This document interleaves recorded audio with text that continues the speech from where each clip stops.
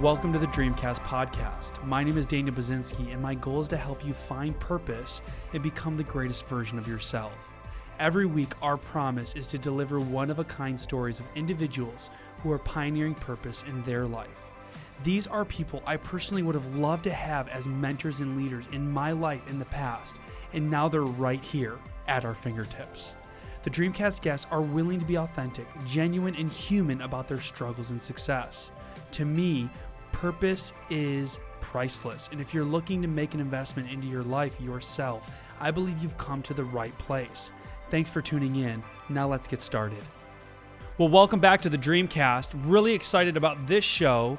I just had our pre-call with this individual, and man, are you guys in for the ride of your life. Today's guest is hungry for change. An education philanthropist and a change agent, he believes that logic doesn't change people's minds.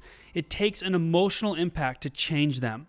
He founded and organized a documentary in 2015 called Most Likely to Succeed, a Sundance Festival choice, the first national campaign to inspire and empower communities across the country to revolutionize their school for the 21st century. He was also the executive producer for it and another film, The Hunting Ground, which was both premiered at the 2015 Sundance Festival. He also co-authored a book titled Most Likely to Succeed, Preparing Our Kids for the Innovation Era. Most Likely to Succeed has over 3,000 screenings to date, averaging about 200 per month, showing to audiences as large as 1,500 people.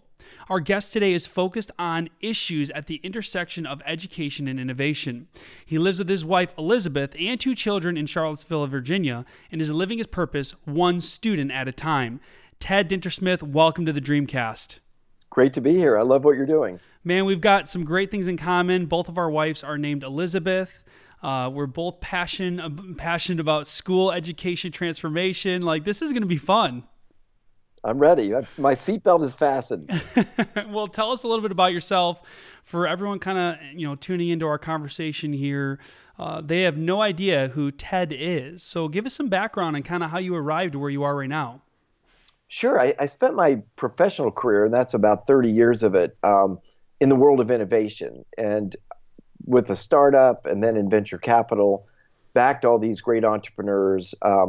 And over time realized, as much as I love what they were doing and love the profession, that easily half of the businesses we backed, and I was with Charles River Ventures, which is one of the top few venture firms in the country, easily half of what we backed were companies intent on bringing massive productivity advances to certain industries. And what I realized over a period of time is that productivity advances translate into eliminating lots and lots of jobs. And so kind of in the back of my mind was this view that we're heading into a world where every routine and structured job is on its way out.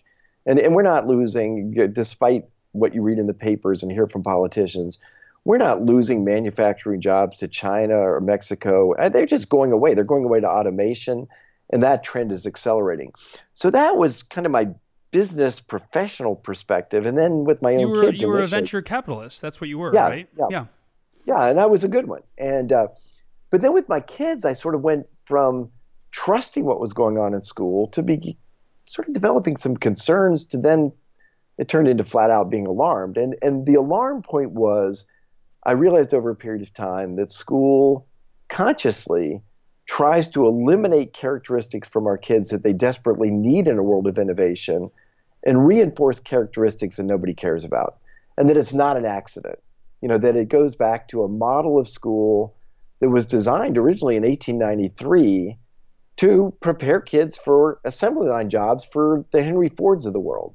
Right. Those jobs are going away, but the school model persists. And so with that, I said, what can I do to make a difference? I had this idea of a documentary. I found a guy named Greg Whiteley, who I think is arguably America's top documentarian today. He took on the project of doing Most Likely to Succeed. And you fully self-funded it, didn't you? Yeah, I wrote the checks and helped, but he, if you love the film, give the credit to Greg. And we did 28 major film festivals, including Sundance, AFI, and Tribeca.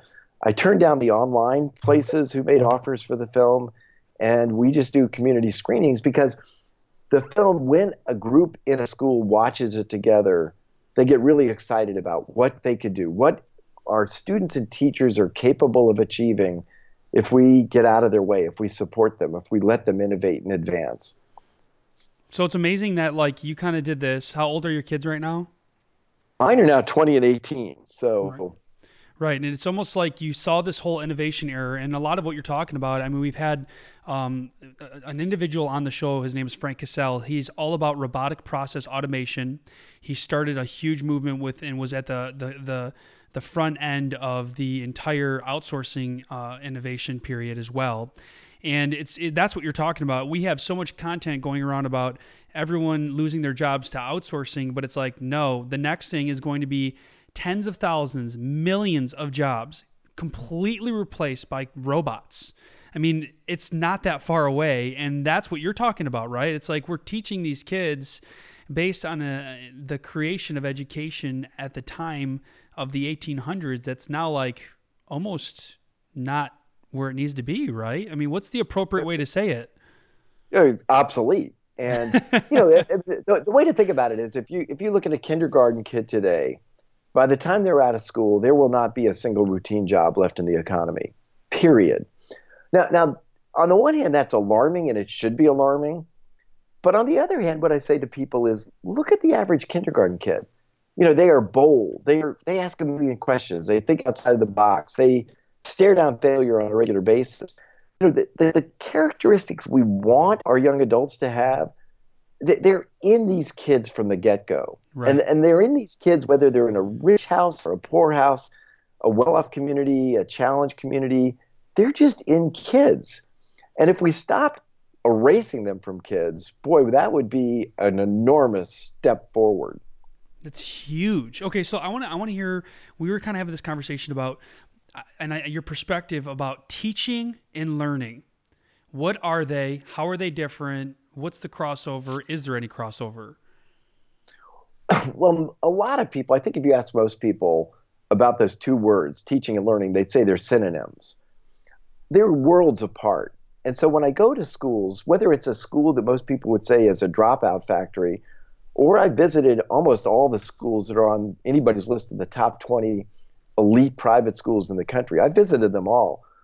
Where schools fail kids is when an adult is doing almost all the talking in the class. Kids are scribbling down notes, memorizing it for a test, and then moving on to the next assignment. There is really almost no learning that goes on in that process. Right. And I'll give you an example. Lawrenceville Academy in Princeton, it's $62K a year for high school. To their credit, they did this experiment where they took kids who had done really well on their finals in June.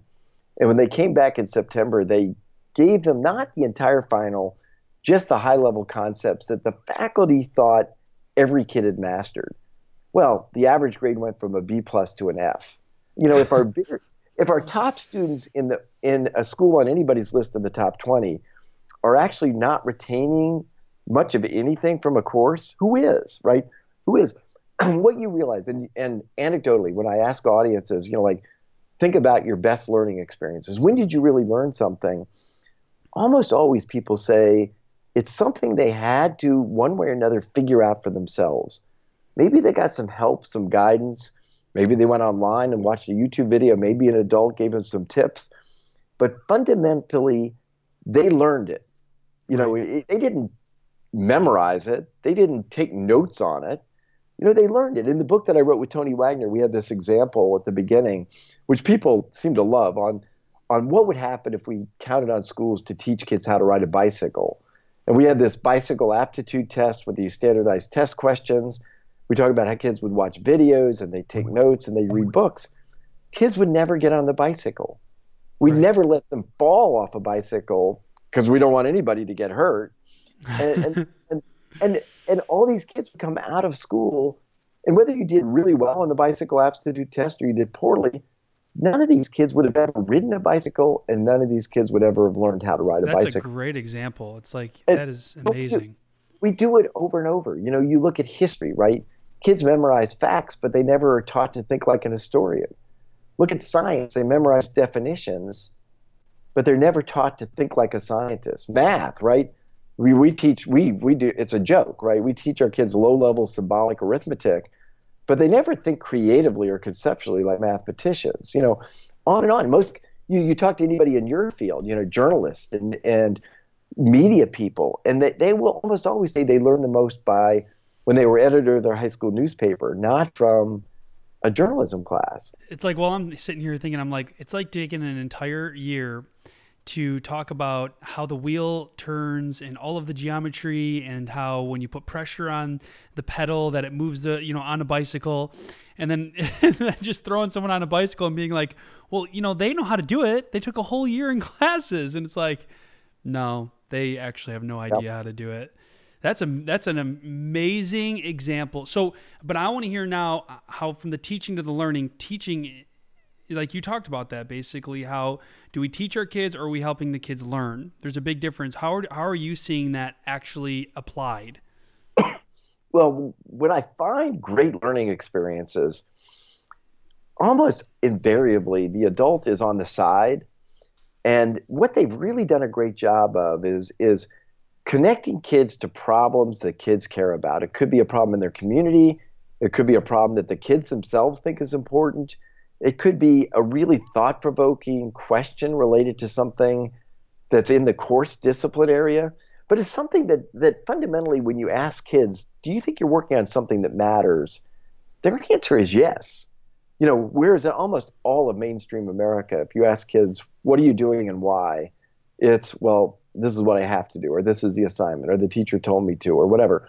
And the kids kind of go through the motions. They know it's not authentic. And so when you start to see kids unleashed on problems they care about, where they're given access to whatever resources they need to teach themselves the things they need to get good at to make progress on the project, where the adult's role is really to inspire the kids, to guide believe the kids, in them. Yeah, I like that. To believe in them, but also, and this is important, to hold them accountable to a high standard of work. We're not doing any kid any favor if they, let's take an example, one that I like, which is a kid, maybe a family down the street lost a parent in a drive-by shooting, and a kid in the school says, I wanted to do a fundraiser to help that family. Well, if they do a miserable, underwhelming fundraiser, what was the point? They didn't really accomplish anything. But if the adult's helping them, if an adult supports that, if they actually get school credit for it, but if you really say, if you're going to do it really well. Have a clear concept of what you're going to do. Market it well, describe it well, get good at the writing to tell people what it is. Project management skills, organization skills, the math behind accounting for it. Any of these things could be a window to not just real learning, but to transforming lives. Right. And yet you start to look at this and say, why isn't this most of school? Why isn't this all of school? Instead of for almost all of our kids, it's none of school. That's a big miss. That's a big gap. So here's the other, just a quick thought too, is most, and when I've been interacting with a lot of schools and superintendents and assistant superintendents and principals and teachers, most of the teachers and all of them, if you talk to them about all of this stuff, the beauty is they're all on par. Whether they have language or not with it, they realize that the funding from the state and the government comes from their ability to achieve certain levels of academic scores. And it's almost as if the students are at the mercy and the schools are at the mercy of the funding, when in reality, they really do want to see these kids succeed, right?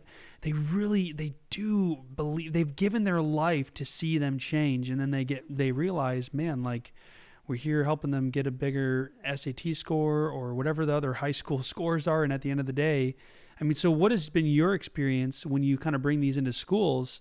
What's been the energy around this concept?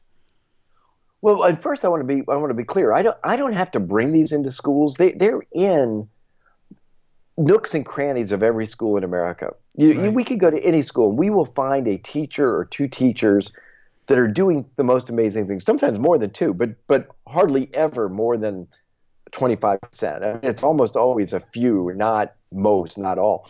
Right. But to your point, show me a teacher that didn't decide to teach because they wanted to change lives. I mean, these are the most dedicated, caring people in the world. These are people that will stand between their student and a shooter's bullet. I mean, they will give their lives for their kids. So We true. trust these teachers with the lives of our kids, but we don't trust them with their lessons. I mean, like, how can this possibly be? And it's largely because we obsess around measuring progress on something and don't really think much about what we're measuring, right? We take this false comfort that because we can get every few weeks new test scores, nobody steps back and says test scores about what? Like I know a lot about math. I mean, I'm got a PhD in math modeling from Stanford in the School of Engineering, so I'm not like a piker when it comes to math.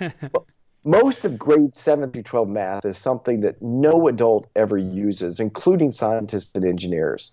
And when they fall back on this about how it's teaching them how to think or it's a fundamental, they don't. People who say that don't understand math. Right. It doesn't, right? Factoring polynomials for 2 months in school is only being done because it's on the SAT or on standard of learning test. Scientists and engineers don't do it. And it really doesn't give you any insight into anything. And on and on. I mean, the entire math curriculum. I mean, I don't even remember what a polynomial is. I mean, I don't even remember what that is. I learned it, and it was like because I needed to get a good grade, or else I'd get grounded, and that's about it. But the heartbreak, right, is it doesn't have to be that way. Right. When I guest teach and I say let's spend an hour on estimation math, these kids come to life. Kids that think of themselves as bad math students are actually really creative and think outside of the box. And when you start to give them really thought-provoking questions that in many ways lead to some of the fundamentals. I mean, if you're going to do estimation math, you've got to do decimals and fractions and percentages, and you've got to do ratios, and you've got to understand the logic behind assumptions and the implications of assumptions. But it's meaningful, right? Right. Why is it we don't do estimation math in any of our schools? It's because by definition, there's not one right answer. It's a creative process that begs for a range of answers. And so you can't boil it down to A, B, C, or D on a standardized test. And so factoring polynomials drives out estimation math.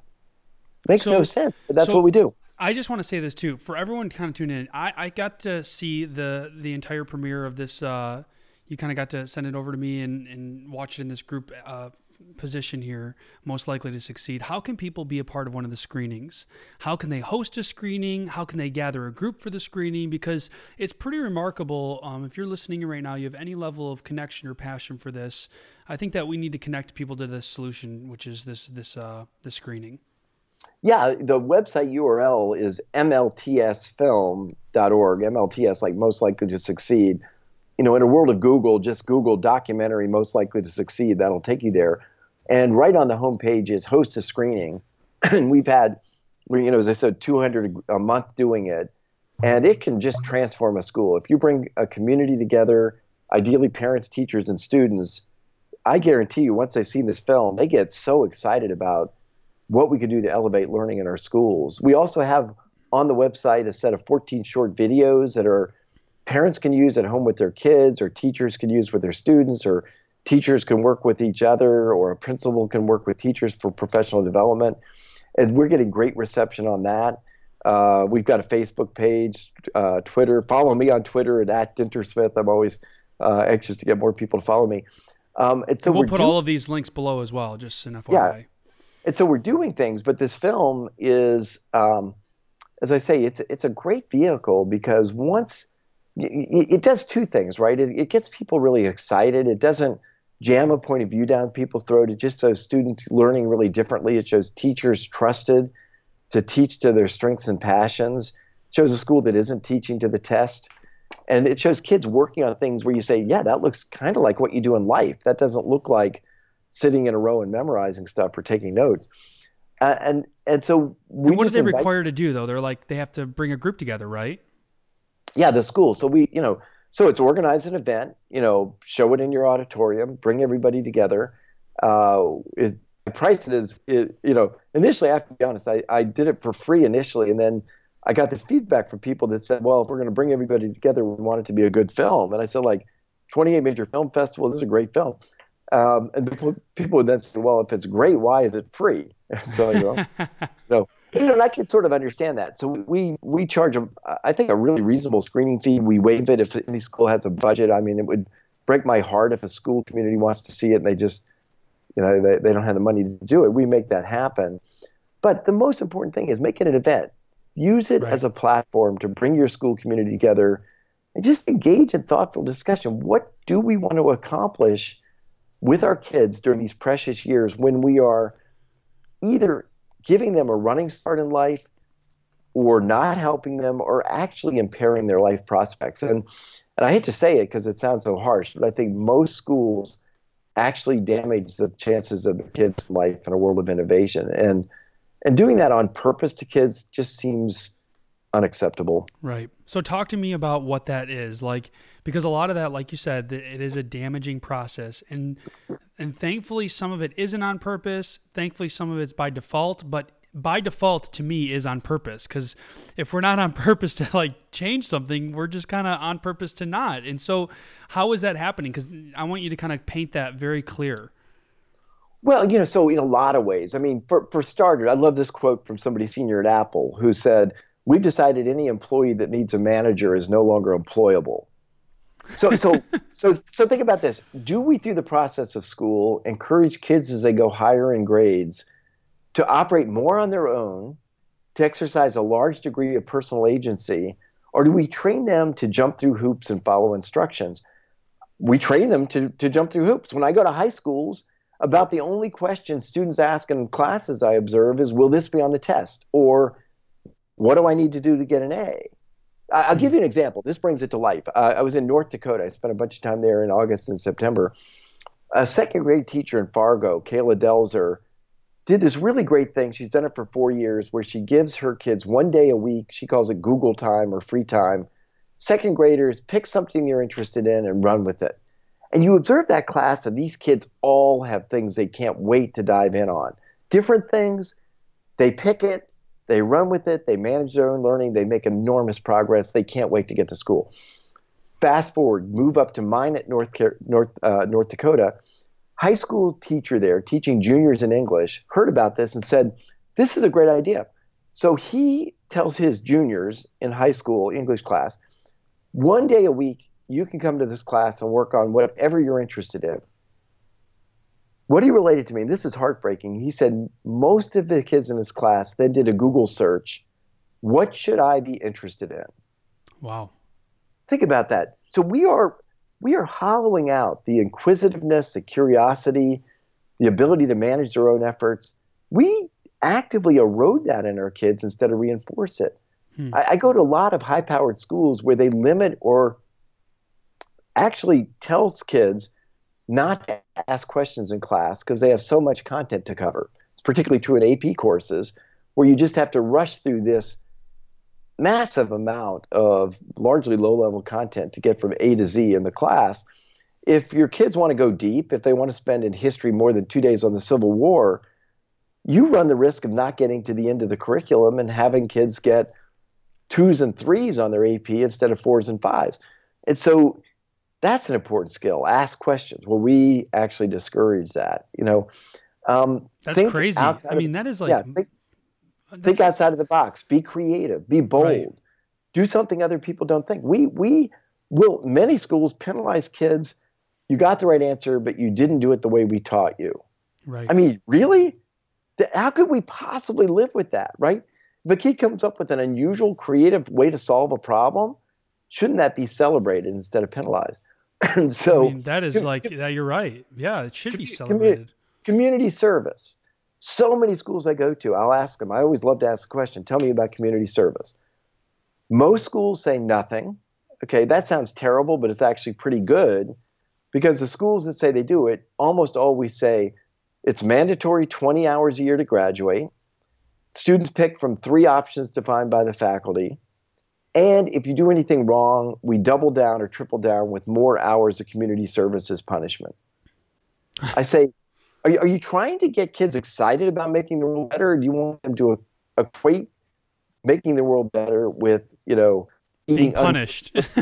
Eating uncooked Brussels sprouts. I mean, come on. We could do so much better, right? We could do so much better. Man, so here's one of the things. I mean, we talked about it. We're going to be, on my side, I'm going to be launching our High School Impact Purpose program March 15th, and it's going to be a full-on 12-month, 48-lesson and it's all really about teaching kids the life skills and helping them create a life plan, right? So a lot of it's helping them find out what they're interested in, passionate about, what their calling is per se, writing a vision for their life. And it's actually starting the journey so that you can always be revising your vision, revising your mission, creating your values that you're going to stand for, that when mommy and daddy aren't looking over your shoulder, or when the principal's not ready to punish you, that you're doing the right things because you know it's going to get you to the right place. So we're rolling this out pretty soon. And most individuals don't know about it. This might be their first time hearing this. But I want to hear what your perspective is on. So where I'm starting is I think that what has made me successful, quote unquote, in my life has been my life skills, period. I mean, I just think that having simplistic life skills, a lot of the interactive learning experiences that I've created are around human interaction, like doing eye contact exercises where you speak purpose words over each other, or words of hope, or you help kids connect with other kids. And I want to hear your perspective on life skills from a high school, how they're actually developing the life skills, these students. Yeah, it's funny you mentioned that, because I have a TEDx talk, and it sounds like you can put that on your website as well. But if you Google my name and TEDx, you'll find it. And the title is Preparing Kids for Life, Not Standardized Tests. And I went through this process. My kids were in middle school, and I got this note from the school, said brand new initiative to teach your kids important life skills. And I went full of anticipation. And it was really disappointing. It was like, we'll teach kids not to smoke by showing them videos of, or still images of, lung cancer and tongue cancer. And I said, but it prompted me. I started to say, what would actually prepare my kids for life? And I made these lists, and I started then comparing it to what they were doing in school. And when you're actually systematic about it, and I'd encourage any parent who's listening to do exactly that, list what you want your kid to get good at that will help them in life, and start spot checking their assignments in school, and ask yourself, how can I make a case that this assignment helps them get good at something I value? I think they'll find what I found. There's no connection, or it detracts. And so you start to look at it, and people say it is these life skills. And they take a range of things. They could be distinctive competencies like creative problem solving or collaboration. We never teach collaboration in schools. Or critical analysis. I mean, the Stanford Reading Like an Historian program just did a study of 7,000 high school students and asked them to distinguish between blatantly fake news and credible sources. And students with 5s on AP English and history were guessing. They had no idea. They had no way of being able to look at a source. Wow. Or, and so are we really teaching that? Or life skills like responsibility or empathy, or, energizing people around you to do good things. Like there's a whole list of things. And they basically, because they're somewhat ambiguous, because they're hard to measure precisely, they've gotten shoved out of school. And so we invariably teach kids, or have them study things that are easy to test at the expense of what's important to learn. And we do that over and over, day in and day out, in school after school after school across our country. And then we wonder why so many kids leave school adrift, angry, unable to really get traction. Not knowing what to do in college, spending 15, 20 grand for their first 2 semesters, jumping and changing their degree 10 times. It's like, yeah. So talk to me about tests, Scantrons, and the achievement gap, because there's this achievement gap that's super different. It's widening as every day goes by, as far as the job's changing, the environment's changing, and then the tests and the Scantron tests kind of becoming less and less and less and less applicable to how fast the world is actually changing.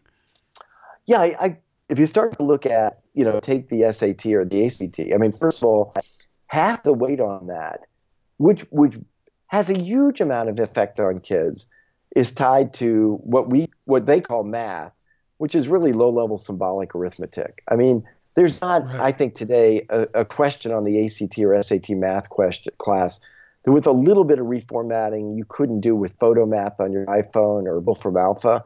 It's low level. It's mechanics. It doesn't teach you how to think. It doesn't give you insight into the high-level concepts. It's just a nice, tidy 30-second to 45-second little test, little question that you can then populate a section with 45 of them and feel like you're doing something of consequence. And what I say is, if we replaced all of that with Sudoku, we would have the exact same predictive power, and we'd stop taking these things so seriously. And so when you realize it's testing this very narrow set of proficiencies, it's largely around how facile instead of how deep you are. It's largely around low level instead of high level. You realize you're telling millions of kids they're not good, who have enormous gifts and talents in life. And you're often telling a handful of kids they're great when, they think this is a given. I got an 800 on my SAT math. I'm a genius. Everybody should get out of my way and let me just waltz into a great life. Well, it's like life doesn't work that way. How about all the companies that don't want kids that are so knowledgeable? They want kids that are like able to communicate and able to lead and what about that? Yeah, and if you look at, he's in our film and he's a friend of mine. He does great work. But Laszlo Bock, he recently left Google, but he actually did the hard work of looking at what was the connection between grade point average and SATs on somebody's performance at Google, and he concluded it's uncorrelated. It really had no predictive value. And so now they look for kids who have stared down failure, taken on complicated challenges, and persevered to get an answer. Kids that just sort of one way or another have shown they don't give up. All the things we instinctively, when I say them and somebody's listening, they would say, aha, of course. Well, of course, except why isn't that the important thing? One of the things that just drives me crazy is our general societal belief that colleges should prioritize on kids with the highest SAT scores. And somehow that's the qualified student, and a student that has dealt with all sorts of challenge and difficulty in their life and has somehow powered through it is the kid we're doing a favor to when we admit them, the affirmative action candidate, wow. The kid that speaks volumes, man, right there. I'll give you a great example. So I visited last spring the U.S. Naval Academy. This is one of the most innovative education institutions in the world. 7 years ago, I guess it's 8 now, they rethought entirely their admissions criteria. They put a lot more weight on tangible examples of a young adult dealing with enormous challenge and persevering through it, making a difference, making their community better, and decrease the priority on SATs and grade point average or even Eagle Scout, things like that. Well, what did they tell me? Admiral Ted Carter, who runs it, that their diversity has gone way up. Their academic performance has gone up. Their completion rates have gone up. He was so proud that in the last boot camp, they had the lowest number of dropouts of any entering boot camp. And of the women in the boot camp, not one dropped out. Wow. And you look at this and you say, what if we have it all wrong? What if we should really be looking for what we know with the people around us, right? That the person who just has an inspiring vision of how they want to make their world better and just will not take no for an answer, that will not give up, those are the people that make a difference. Right. And it's somebody that knows the difference between obstreperous and obstinate, is like, who the heck cares, right? Somebody that can factor 18 polynomials quickly because they've drilled on it or because their parents have had them doing SAT test prep from age 8. Who the hell cares, right? Like, why is that the currency of quality in our schools? So this is like a little bit overwhelming maybe for someone tuning into this that maybe has never thought this way before, but it's almost like you can't unring the bell. Once you hear these things, you're like, oh my gosh. Now listen, there's this level of, hey, hunker down and grind and work hard, but at the end of the day, why are we waiting for these kids to be in life to prepare them for life? I feel like there's so many things that we can do right now, even if we don't transform the whole education system and turn it upside down and change. There's things, like you said, that schools can do. Taking your student out of the classroom, if you're a teacher, and just making it an intention. You have a list of every student you have, that every week you're going to take one of these students out of their class, whatever class they're in, and you're just going to speak life into them and say, hey, Johnny, I want you to know that you've been doing great in class. You've been doing great with your grades. But this is something that I see in you that is way more important to your ability to succeed in life. And I just see the way you've been communicating with your students, the way that you've been leading. If you do something like that, that's so much more meaningful to these kids' future than kind of pushing them to get that A on the test. Wouldn't you say? Absolutely. And, you look, every school is in a community, and you show me a community in America that doesn't have problems.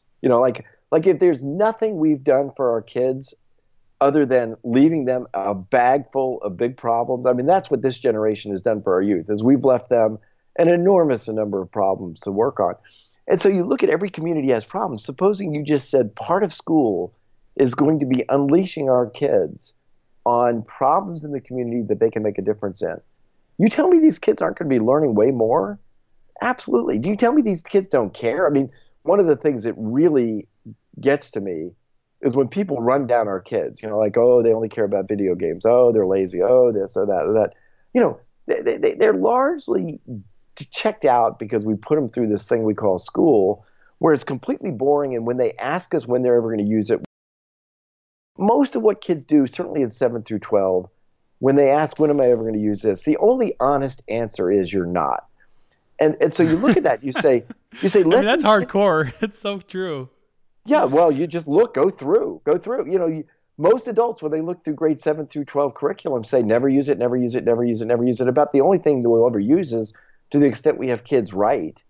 And increasingly, most of that is either not done or is done formulaically. But it's like over and over we see that. And then if you don't believe it, just ask some college students basic questions from high school. They don't remember. It's like, I'll give you an example. So a professor at MIT went to students graduating from MIT.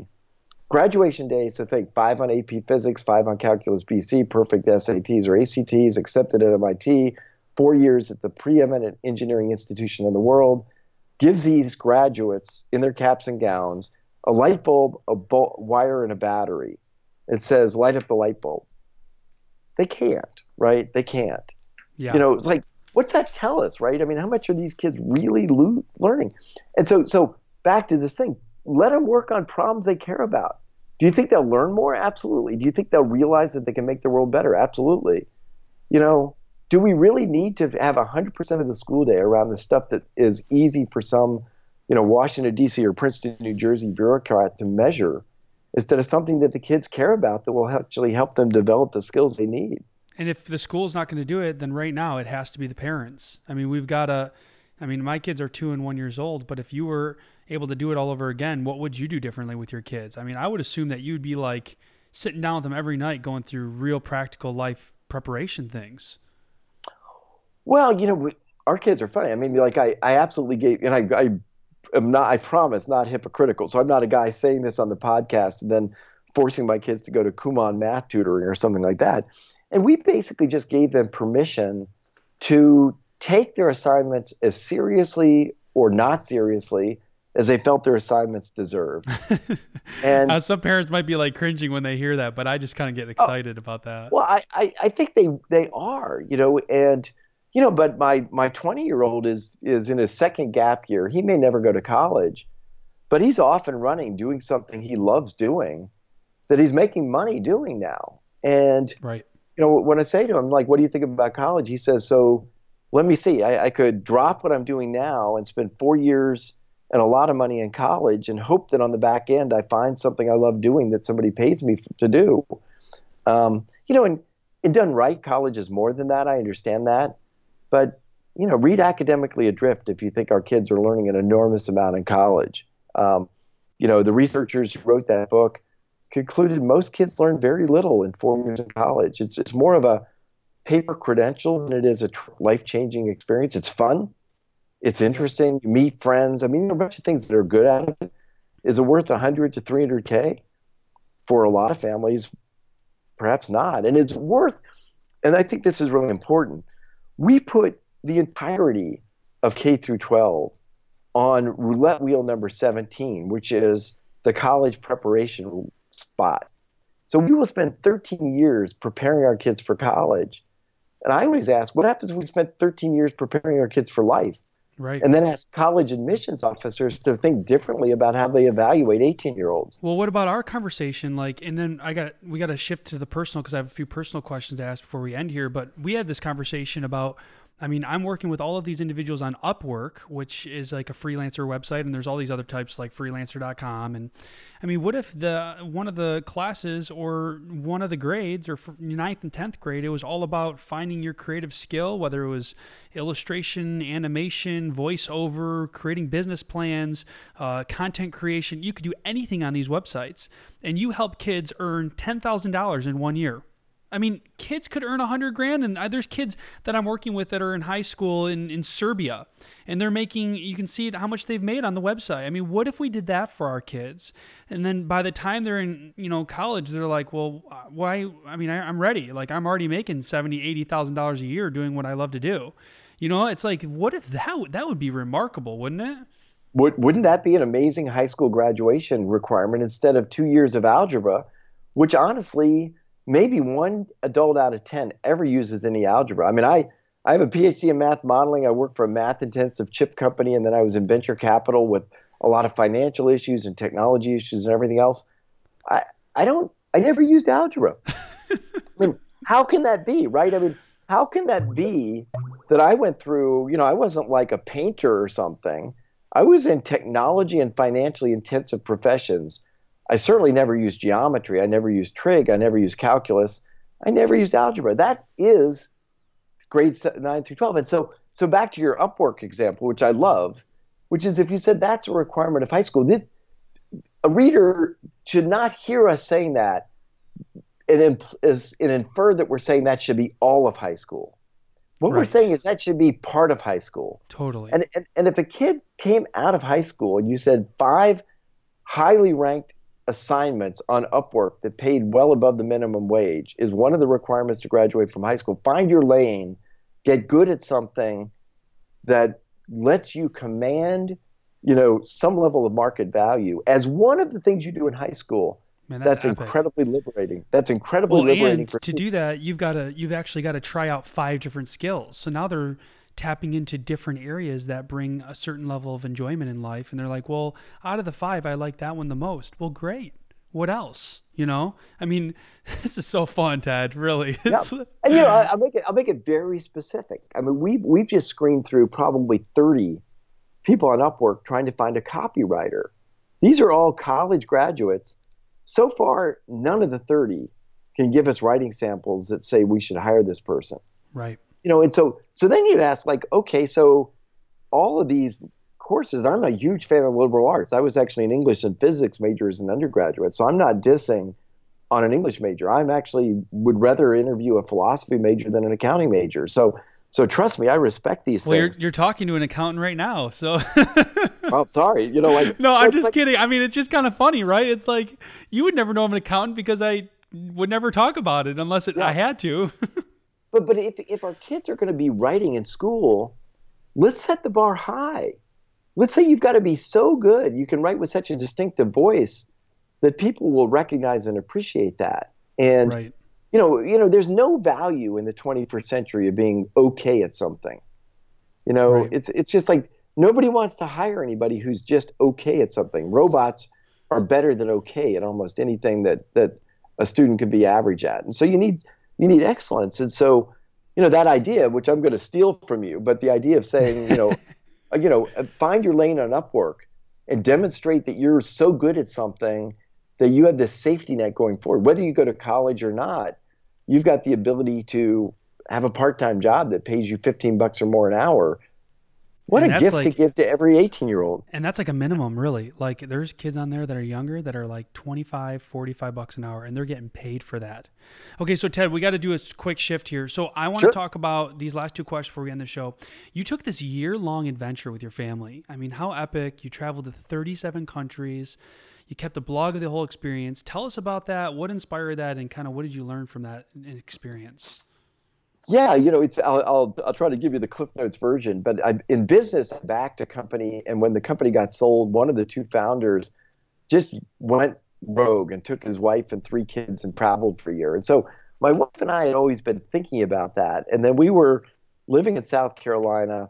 As with me, all things lead to school, but we sort of hit a point where our kids were in 4th and 3rd grade and just said, this is probably not the place for us to have our kids in school. Put our house on the market. It sold in a week. And there we were, kind of homeless with no place to go. And we said, well, what about what our friends do? Why don't we do that? And so to give you an idea how I've evolved, we initially thought of like interviewing and bringing a teacher with us because, my thinking at the time was, well, my kids would just fall so far behind without a teacher. And, we didn't find the right person. It was probably a bad idea in the first place. But then we traveled and we realized we were pretty conscientious, maybe way more than we should have been. But our kids, who are average good kids, but they're not like rockets, I'm not telling the story to say my kids are geniuses. I'm telling the story because any kid would do this. They finished their normal school year by November. And you realize as we traveled, we just would say, read books you're interested in that have to do with where we are, write a weekly at least blog so you get better at writing. And then because I've got a math background, I could turn anything we did when we were walking around into a math problem. And so we were doing lots of conversions and lots of estimation and lots of rough estimates of area and volume estimates and, probability things. And we just did a million things that were fun and interesting. And, you realize that the issue is not, think of the price we're paying by insisting that every kid study the exact same thing as their classmates at exactly the same time in the sequence we think they have to study it. And then you look at how these kids don't even remember it. Why would we ever do that? Why wouldn't we be... Think about how many jobs are created in the last 10 years with just Facebook and then Instagram and then all the social media things blowing up. Yeah. Think about it's like... let the kids find things they think are interesting. Work with them to broaden it to adjacent things. If a kid gets interested in reptiles, which happened with one of my kids, broaden it to reading books about reptiles, to writing about them, to, anything could be a window to everything. Analyzing it, yeah. Yeah, anything could be a window to everything. And so find that anything for a kid. Find the thing they want to learn about.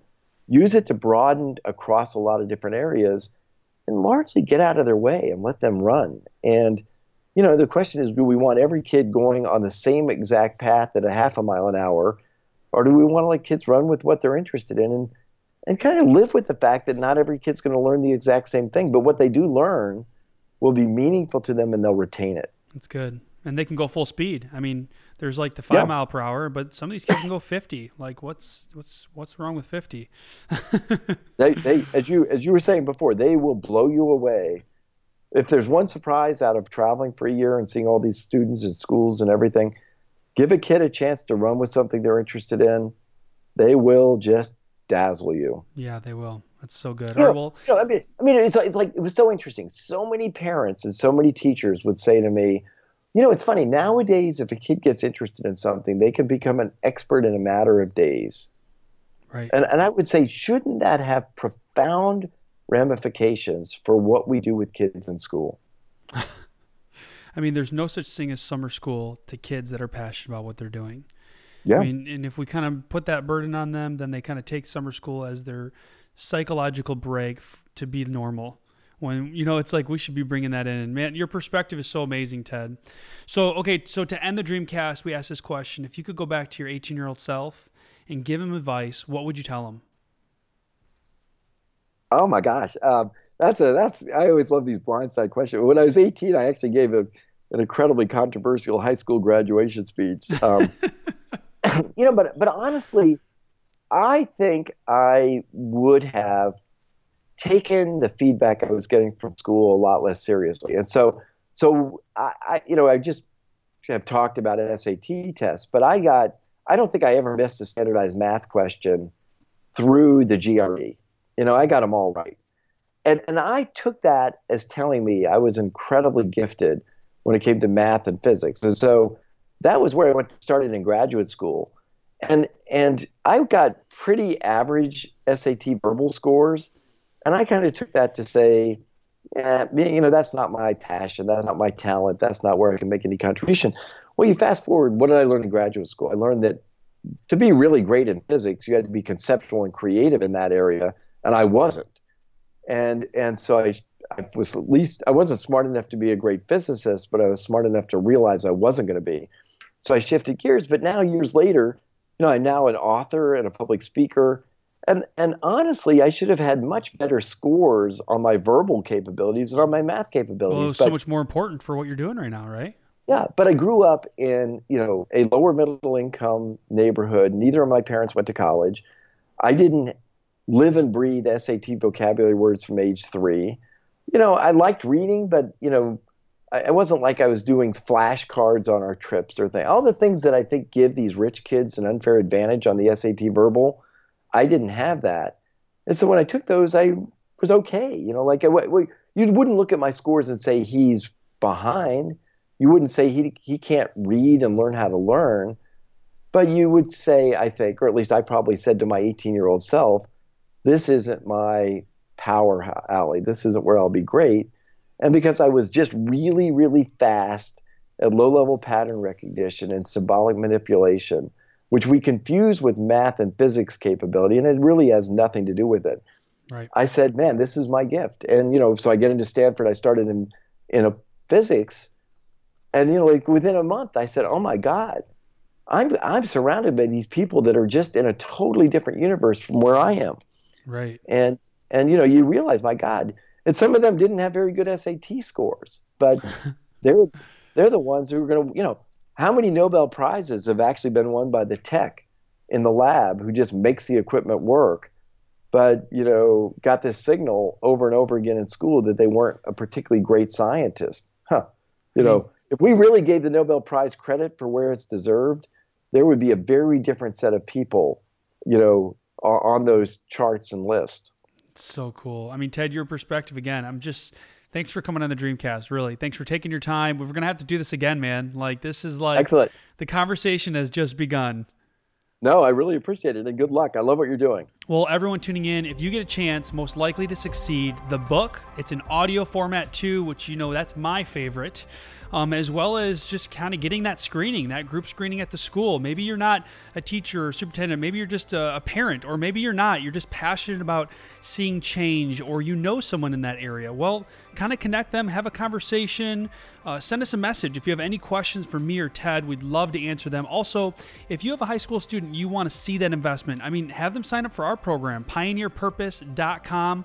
It's also actually very geared towards millennial generation individuals up to 35 years old.